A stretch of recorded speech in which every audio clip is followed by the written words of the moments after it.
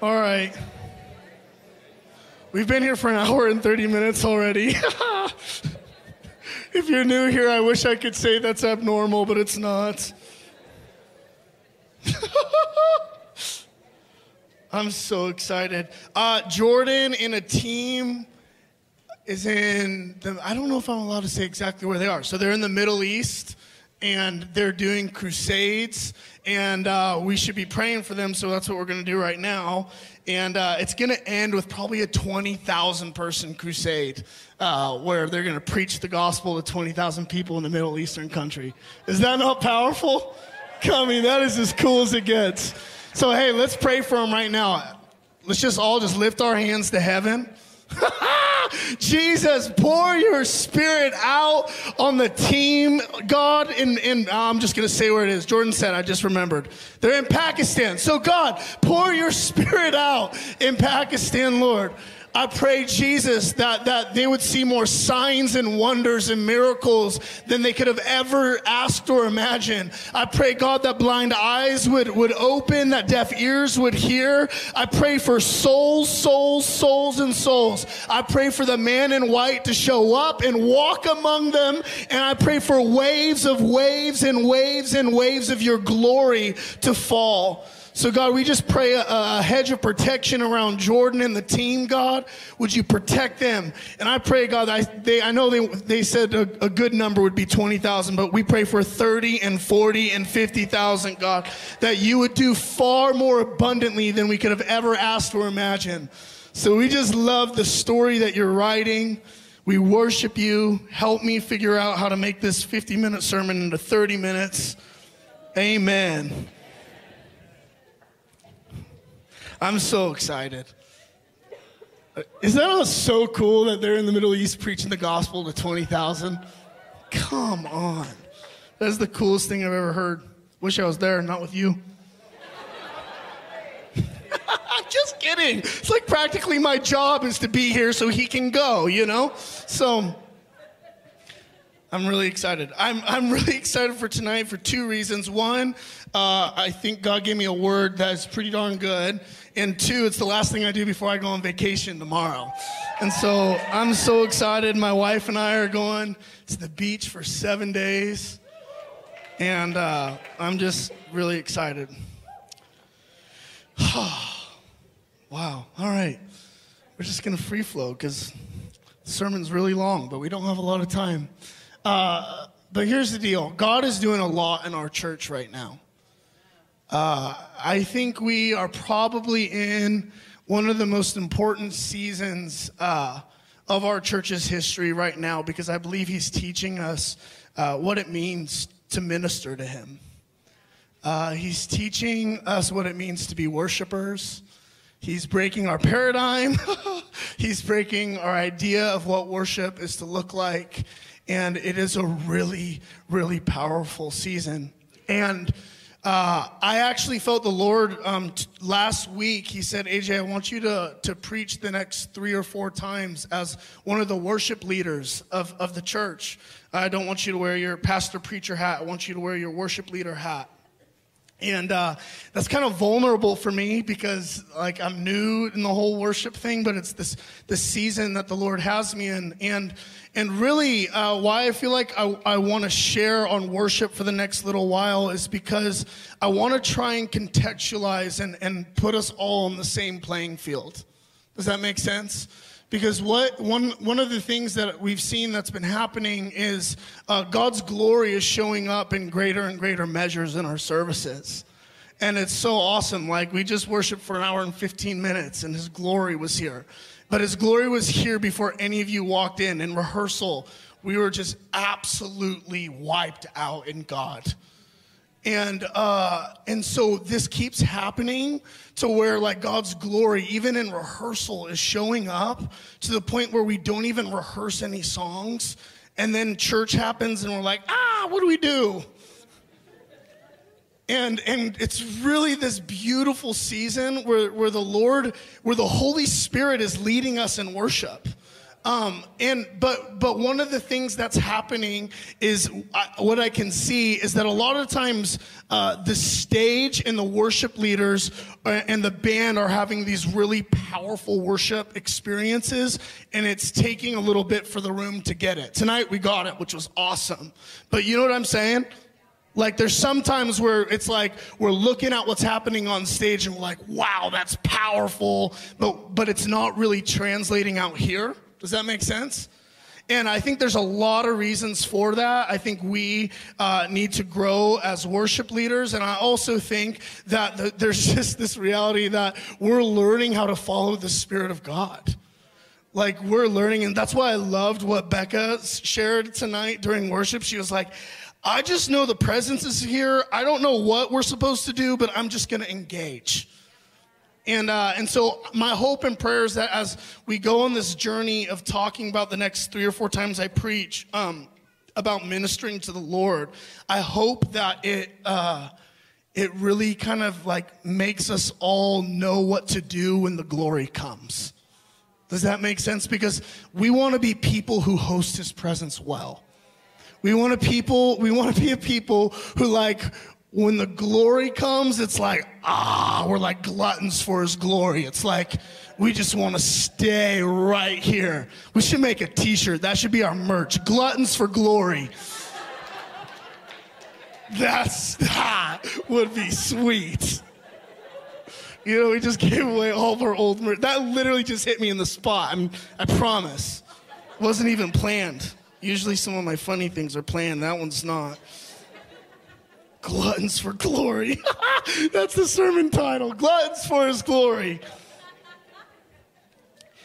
And so my hope and prayers as we go through this sermon series that I'm going to call Ministering Unto the Lord, my hope is that it brings us into common ground. Because all of us come into worship with preconceived ideas and notions based off the family systems we grew up in, on our preferences, the different church cultures that we all come from. We all come with a very different worship background. You know what I'm saying? And so my hope is that by us communicating and putting language to what is ministry unto the Lord mean in this house, that it will actually help us as a community host His presence better. Amen? So I'm really excited. And here's one thing that I know about our church, River House. I know that there's a Levitical call on our church. That there is a Levitical call to be people who minister unto the Lord first and foremost. I know that's why we are a house of prayer. That's why we spend an hour and 20 minutes sometimes in worship, is because we believe that our call as a church in a lot of ways is to be like Levites of the Old Testament, ones who are set apart, who look to just minister to Him, to love Him, to behold Him, to offer sacrifices to Him. There is a call on our church to literally get away to be with God and actually not minister to people, but just first minister to Him. Amen? Okay, so I know that is so true, and I'm excited. I think I can say this. In the new year, I think we're going to launch like 4 or 5 more prayer sets, which I'm like so excited about, because this is what the Lord's doing. He's teaching us what it means to minister to Him. So I believe there's a Levitical call in our house where we are first called to minister to Him. I also know that there is a missional call on our house to where we are to live missionally through the context of family. Like, those are the 2 calls that are on our house, to be ones who are set apart to minister to Him, and ones who are sent out to go out into all the world preaching the gospel in the context of family. Right? So, and I'm just going to be super transparent with you. Jordan said I could, which is always good. You know, I always check when he's gone. I'm like, can I say this? He's like, yes. We're in the middle of figuring out how to, like, as a pastoral team and board, we're in a time period where we're trying to figure out what it means to live in those 2 tensions. what it looks like to be a people who are first called to minister to him, and also be people who need to work on our healthy relationships and work on our inside stuff so that we can live in unity as a community together, you know? And we are still on a journey of trying to figure out how the heck to do this thing. But we're not gonna, we're gonna be obedient to the call of both in this house. Like, we will be a people who worship vertically, and we will also be a people who follow the Great Commission and go horizontally out into all the world. Amen? And so for me, this is actually new for me. I would say that more of my orientation in the past in preaching has been horizontal driven, but I actually feel for the next few times I preach, I'm really supposed to wear my prophetic hat and preach vertically. Amen? I'm excited. You guys, some of this sermon is going to feel like it completely contradicts what I said the other week. And it makes me laugh. I was like, Lord, did I really miss the mark last time I preached? He's like, no, AJ, it's just the different side of the same coin. I said, okay, good. Amen. That was funnier than you made it seem to be. I still thought it was even funnier than that. Okay. Yeah. So today we're going to talk about, because I think ministry to the Lord is a concept that we haven't talked a lot about here, but it's language that we use a lot. And I think that's like kind of unfair to use language, but then if you don't know what it is, then that's not helpful at all.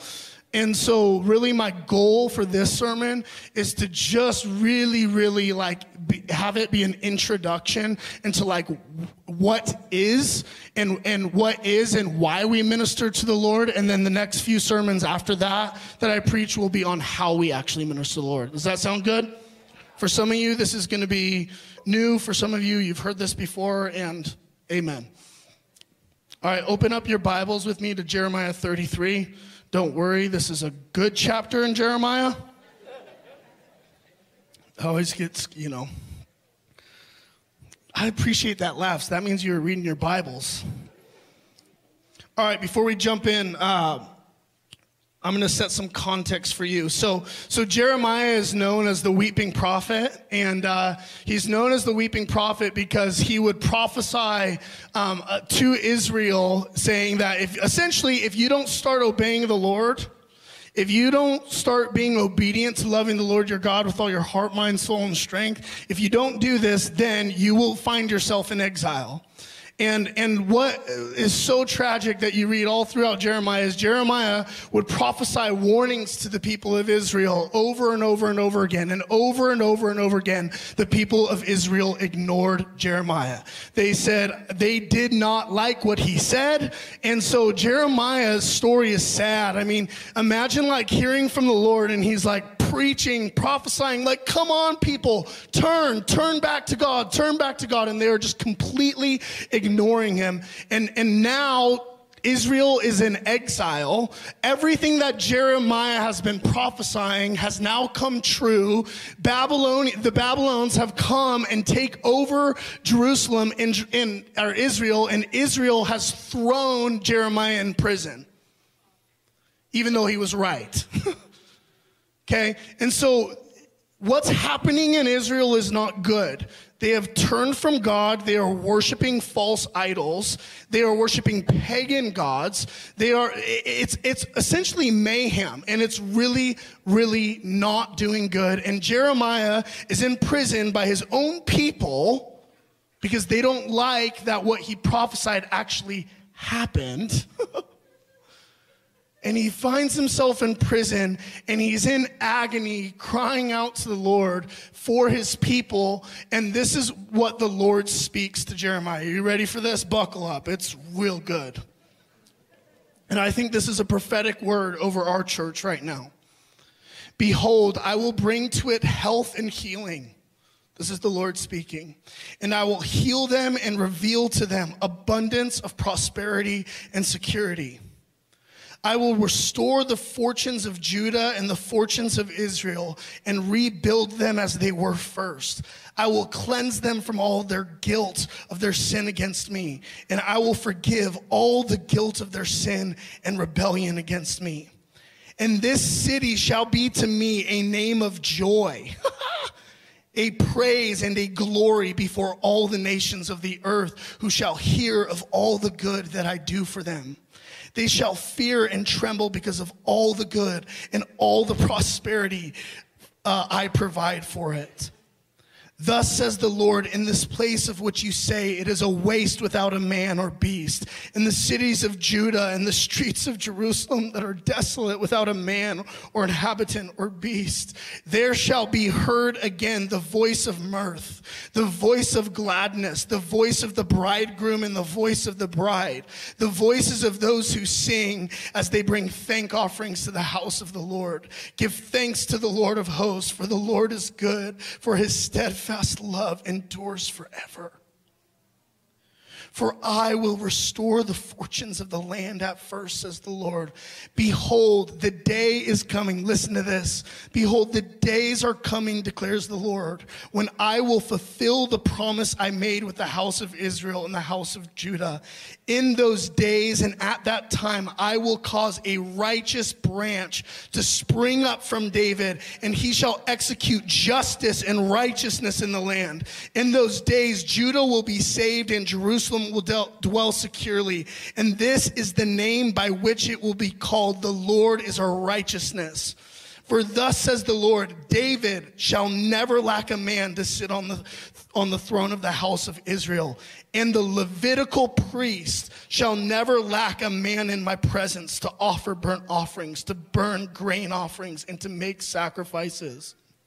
Skip down to 22. As the host of heaven cannot be numbered, and the sands of the sea cannot be measured, so I will multiply the offspring of David my servant and the Levitical priest who minister to me. I will restore their land. Wow. Here Jeremiah is in prison because the people have been disobedient to God. They have forsaken their first ministry unto him. And what the Lord speaks to Jeremiah is that there will be a day when a righteous branch from David sits on the throne of Israel forever.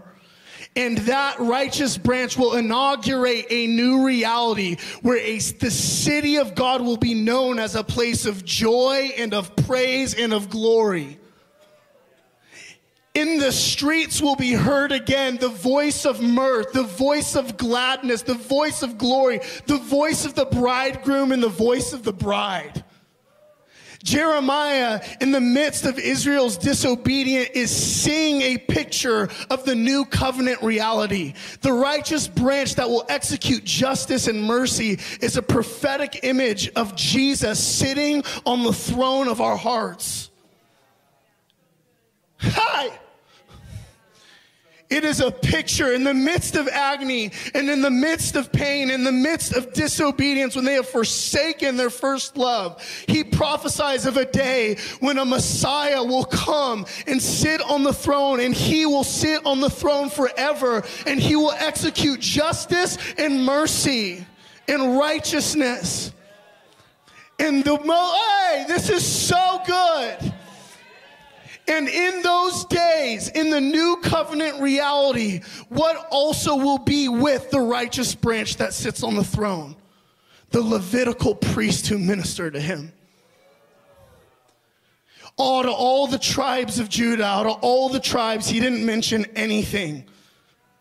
But in the new covenant reality, we are called back to what our first ministry is: unto the Lord. Hey!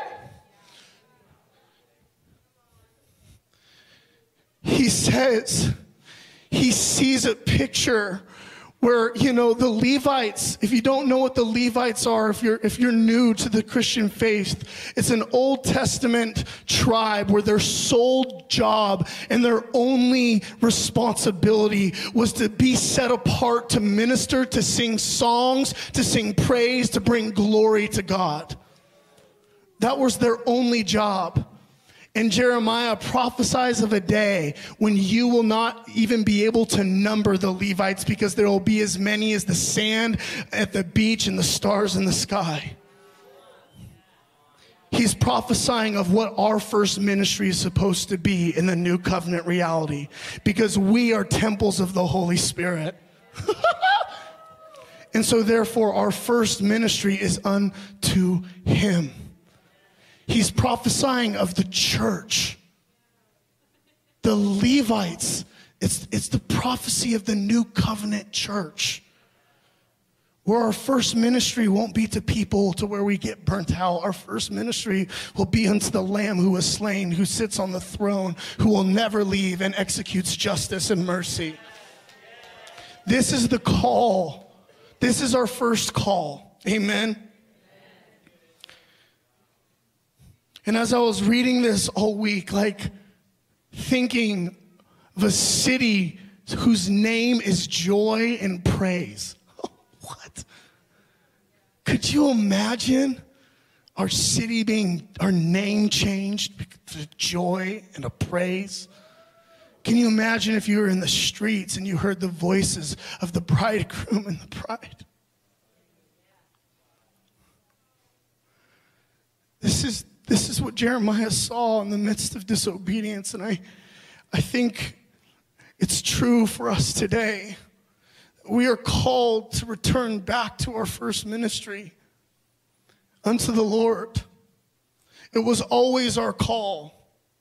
Our call as the New Testament, New Covenant church, our first ministry is always unto the Lord. To love the Lord our God with all of our hearts, with all of our minds, with all of our souls, and with all of our strength. Amen. And when I was reading this, I couldn't help but think of 1 Peter 2:9 that says, "But you are a chosen race, a holy priesthood, a holy nation, a people for his own possession, that you may proclaim the excellencies of him who called you out of darkness and into marvelous light." The new covenant reality of Jesus on the throne and us ministering to him is because the Levitical inheritance is better than every other inheritance. The inheritance that we see for the Levites in Deuteronomy chapter 10 and Ezekiel chapter 44 is our inheritance for the Levites, is him. Where all the other tribes got profits from their work and their gain, the Lord looks at the Levites and he says, "For I will be your inheritance." And that is the new covenant reality that the New Testament and Old Testament people long to see. This is what Paul is speaking about in 2 Corinthians 3:16. In chapter 3, he's talking about the glory and how the glory that we now get to experience is so far greater than the glory of the old covenant days. Our first ministry is unto the Lord, and we get him as the inheritance. That's better than any financial inheritance you could ever get. You know what I'm saying? It's Jesus. It's Jesus. He is the church's inheritance. Wow. Okay. Why does the Lord want us to minister to him? This is weird, right? Because here, the truth is, this is uncomfortable for me. Look, I'm a pastor. When I think of the word ministry, I think of you. I think of people. Why? Because people need ministry. Why does God need ministry? God, if any of you are wondering, God is perfectly secure in who he is. He's perfectly secure. I mean, he does not need you to minister to him. He's completely confident in who he is. He's God. So why does he ask us to minister to him? He asks us to minister to him because he loves us. Because when we minister to him, it orients us to his kingdom. This is really important. Otherwise, you're never going to get what happens here. I'm being really serious. When you come to minister to the Lord, it takes your eyes off of your earthly reality and forces your eyes onto Him. And when you force your eyes onto Him, you realize He's your inheritance. And all of a sudden, these earthly troubles, these earthly traumas seem a lot smaller when our eyes are on Him. So the Lord asks us to minister to Him because it orients us to Him. He's like, God's fine. He doesn't need, we could all turn from Him and He would still sit on the throne. We could all, the whole bride of Christ could just completely denounce Him and He still won. Yeah, He so loves us. What does it say about us that He wants your ministry? It says that He loves you because when you look, the veil is removed and you behold Him, He takes you from one degree of glory to another. This is our call, amen, church? And this is what the Lord is doing in our house. It's what He's doing in our church. And Isaiah 56 says that when we minister to Him, He brings us to the mountain and He fills us with joy. Abide in me, remain in me. I tell you these things. Why? So that your joy may overflow. Okay. Is turning to Jesus and ministering to Him and singing songs to Him, is it going to heal every relationship we have? No. It's probably not. I hope it does. I pray it does. But I've spent a lot of time looking at Jesus, and it didn't always heal every relationship I have. There's still work that we have to do here, but what I can tell you is when I come to minister to Him and I look at Him, I realize I don't need to use people to make me feel better about myself. I realize that I'm actually a lot healthier because I'm walking in humility, so that when I'm trying to figure out relationally, I'm actually able to have conversations with people because I'm not trying to use them, because I'm completely secure in who I am, because I realize He's my inheritance. Okay? It's a really good word.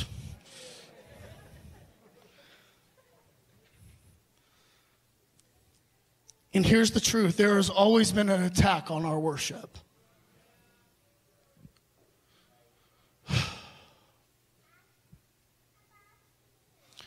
It's really the only real shot that the enemy has. Is by getting you to worship other things that aren't Him. To get you to worship your job. To get you to find your identity in people. This is why the Christian music industry, it's like there's more Christian music for profit these days than like just the purity of singing Him a song. There's an attack on your worship. And it's real. And there's an attack to make you go minister to people before you get filled up by Him. And if your first ministry is to people and not to God, you'll probably end up getting burnt out. It's not that you're not supposed to minister to people. Please, I'm like right now in my like pastoral prophetic. It's like so annoying. I just wish I could stay in one for one sermon. But I just know people take things extreme, and I'm like, well, the Bible's a complete picture, So, but there's an attack on worship, and there's an attack on worship music. And I'm going to talk to you about this for a couple minutes, and I'm just going to be really honest with you. Can I? Worship music in today's culture and even in our church, there's usually more about you than Him. And I'll tell you, I never led worship in my life, and then I became over the worship team here. God, what a great plan. And I remember I'm just going to be really real. This isn't a correction. This is like moving us in the right direction. Amen? And I'll be really honest with you, the first few months of me leading this team were so hard. And they were hard because of the feedback from people. I'm a people person, and here's the truth. Feedback is good. You have full permission to give feedback here. Like, we want to grow in excellence. So don't hear what I'm not saying. We want to grow in excellence. We want to grow as a community and all of those things. And the feedback that I would always get was this. Why do you guys play new songs all the time? Why don't you play more new songs? Why do you guys play spontaneous stuff? It distracts me. It doesn't sound good. Why don't the singers sound better? Why don't you have drums more? Why don't you have electric guitar more? It really bugs me when you repeat things. It loses its power, and then I can't stay focused.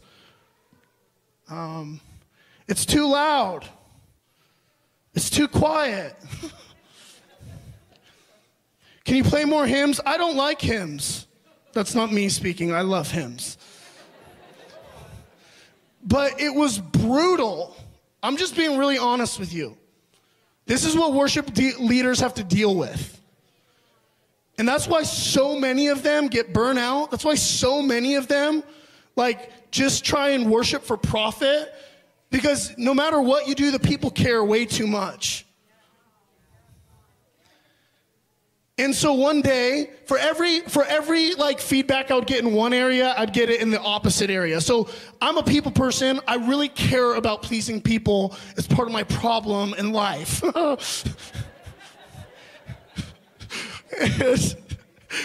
And so my soul's in agony because all these people are giving me opposite feedback. One says, you should repeat more. The other says, stop repeating. The other one says, you need drummers. The other one says, I hate drummers.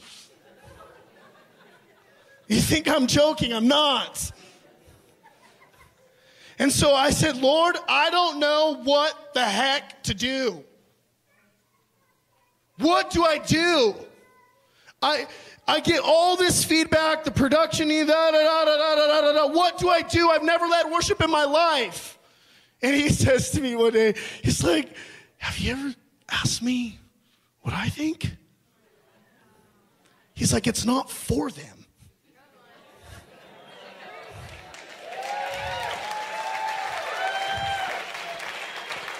It's for me. That first hour of our service, I don't care what you think. Just being really honest with you, I care about what God thinks. And I'll allow your feedback to help us grow, to get better as a community and as a worship team. We want to grow in excellence. But the truth is, that space is for him. That space, so I'm going to sing songs that make him smile.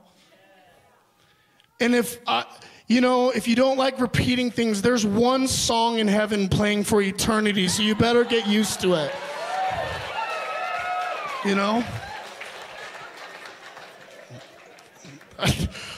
Man, that went over a lot better than I thought it did.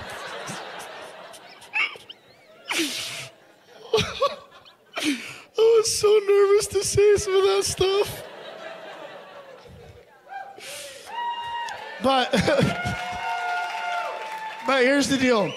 Here's what I want to make something abundantly clear, though, okay? This is important. One of the things that I believe is runs rampant, and there is a whole Levitical movement happening in the church right now, and it's really, really beautiful. I'm talking about the church at large.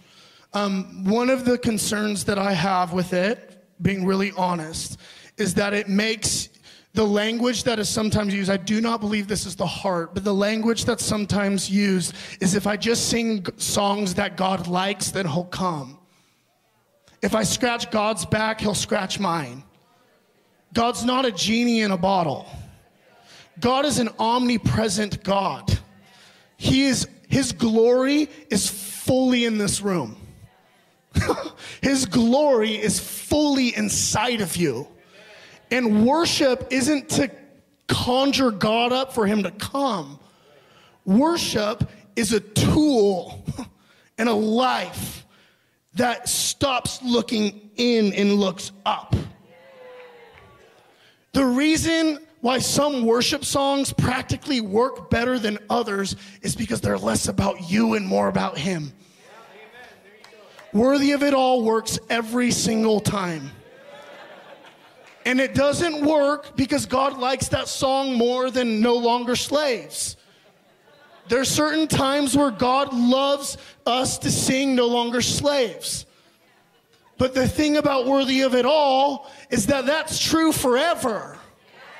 And it orients us to his kingdom. So it's not that when we sing that his glory comes more, it's that, oh wow, we just start realizing he's here.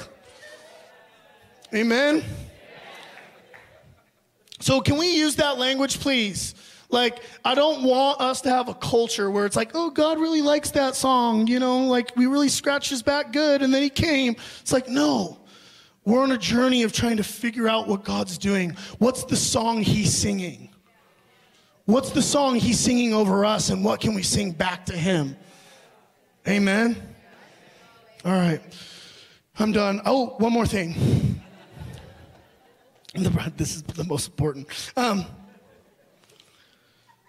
Sometimes, this is going to head into ministry time, but sometimes the way that the Lord teaches us how to minister to him is by stripping us of everything. Just going to be really honest.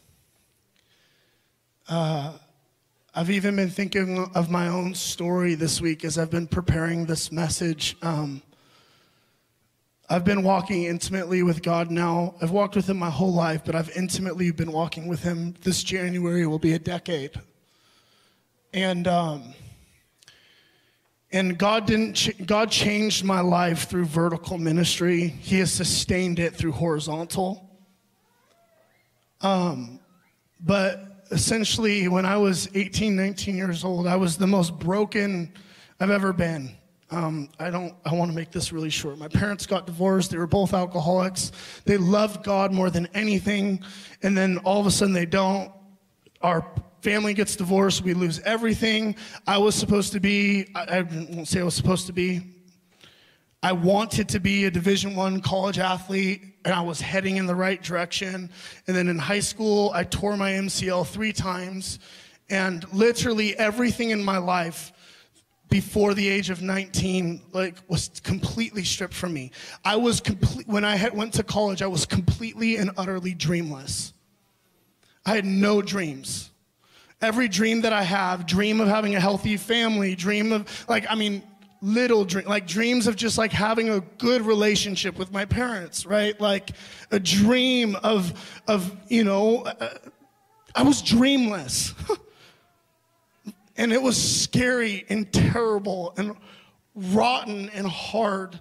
And I went to college and I was essentially suicidal. I was like, God, if you don't prove yourself to be real to me, then I don't want to live anymore.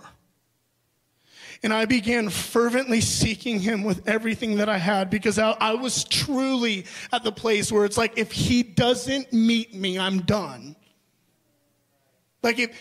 I don't know, I don't think everybody knows that kind of agony, but it was like I had no dreams. Could you imagine having no dreams and no desires? Nothing. And it was in that place when I began to seek him, he slowly began to meet me. And it was just me and him. I had no dreams to be a pastor. Golly, do I seem like the kind of guy that wants to be a pastor? No dream to be a pastor, no dream to be a worship leader, none of it. I had no dreams. And yet, I just showed up in a prayer room, and I sang to him, and he would sing back to me. And now I'll go wherever he wants to go. I'll do whatever he wants me to do. I don't care if he asks me to leave this church tomorrow. I will. It's like my ministry is unto him. This is what he did in David. He anointed him king as a little boy. And he had to wait decades until he was king. He was given a promise and then had to wait in a shepherd field For years and years and years and years, he had to hide in caves. And where the Lord taught him and put the desire inside of him, the one thing that I ask, the one thing that I long for, is to gaze upon the beauty of God in the temple. This is the woman at the well, divorced 5 times, has nothing. God looks at her and says, yeah, you're mine. Jesus says, you're going to be a worshiper in spirit and truth. For some of you who haven't learned to minister to him because you're holding your dreams too high. I felt this strong this week. I think there are so many people in here where you're holding your dreams really, really high and they keep not happening. And you're really struggling with disappointment. Your ministry dreams, your vocational dreams, your family dreams, the door just keeps shutting. And my suggestion to you is that maybe the Lord is just inviting you into a season of learning. I don't care if I ever preach. I don't care if I ever sing. I don't care. I just want you. And sometimes we can so partner with disappointment that we miss the invitation where he wants to birth inside of you the one thing that is him. Amen? All right, and so let's just turn down the lights. And I felt like really specifically for ministry time tonight, we already touched the glory in first worship. And I feel like if you're really struggling with disappointment, I'm going to invite the ministry team up. If you're really struggling with disappointment, I want you to come up and I want you to get prayer for courage to enter into the season that God has you in. So if you've been longing for a certain position, if you've been longing for a certain career change, if you've been longing for A, B, C, and D, and the door just keeps shutting, it's because the Lord's wanting to teach you something. Because I know one thing, he cares more about your dreams for your life than you do. He loves you more than you love yourself. He's not a God of disappointment. He's a God of joy and faith and love. And sometimes it's a painful journey to purge all that stuff out. And so, ministry team, can you come up? And then if you're struggling with disappointment, come up. Other than that, you are free to go. I just ask that you'd be quiet. But I asked Becca and Pedro to actually play ministry time. And I particularly think Pedro's going to release something with this guitar. This was a guy who wanted a career change really, really bad. For 4 years. Yeah. And it was really hard. He was applying for jobs that he should have got 10 times over. The dude's got his master's degree, you know what I'm saying? And every single door was shutting. And yet he kept showing up time and time again to minister unto the Lord. And so I feel like for some of you, Pedro's and Becca are just going to prophesy over you with their instruments. But other than that, it is late, and you are totally free to go. I'm going to Maui, and I'm really happy about it. And I'm not going to think about any of you at all. And so, yeah, if you're struggling with disappointment, come on up. Other than that, be blessed, and we love you.